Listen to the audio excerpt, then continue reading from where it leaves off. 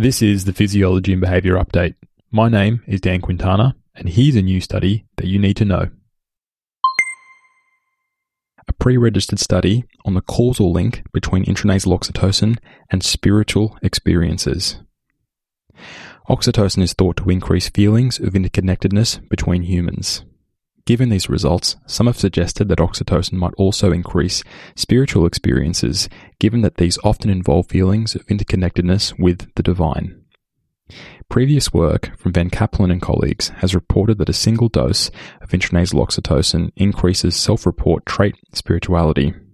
But as reanalysis of this data from Donald Williams and myself, published in the journal BMC Psychiatry, has shown, these results may not be robust.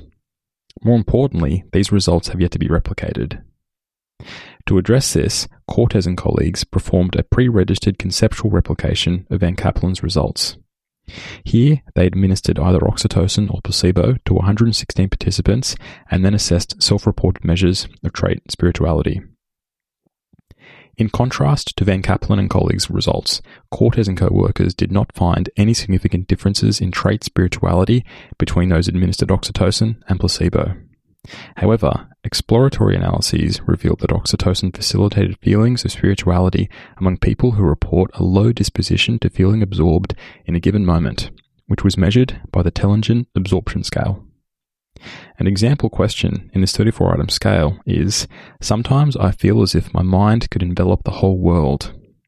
Participants responded using a 6-point Likert scale from 1, strongly disagree, to 6, strongly agree. In sum, this pre-registered study found that oxytocin does not generally increase feelings of spirituality, but its effects might depend on one's tendency to feel absorbed in a given moment. For more on the latest oxytocin, neuroscience, and psychology research, as well as my day-to-day research process, check out my Twitter feed, which is @DSQuintana.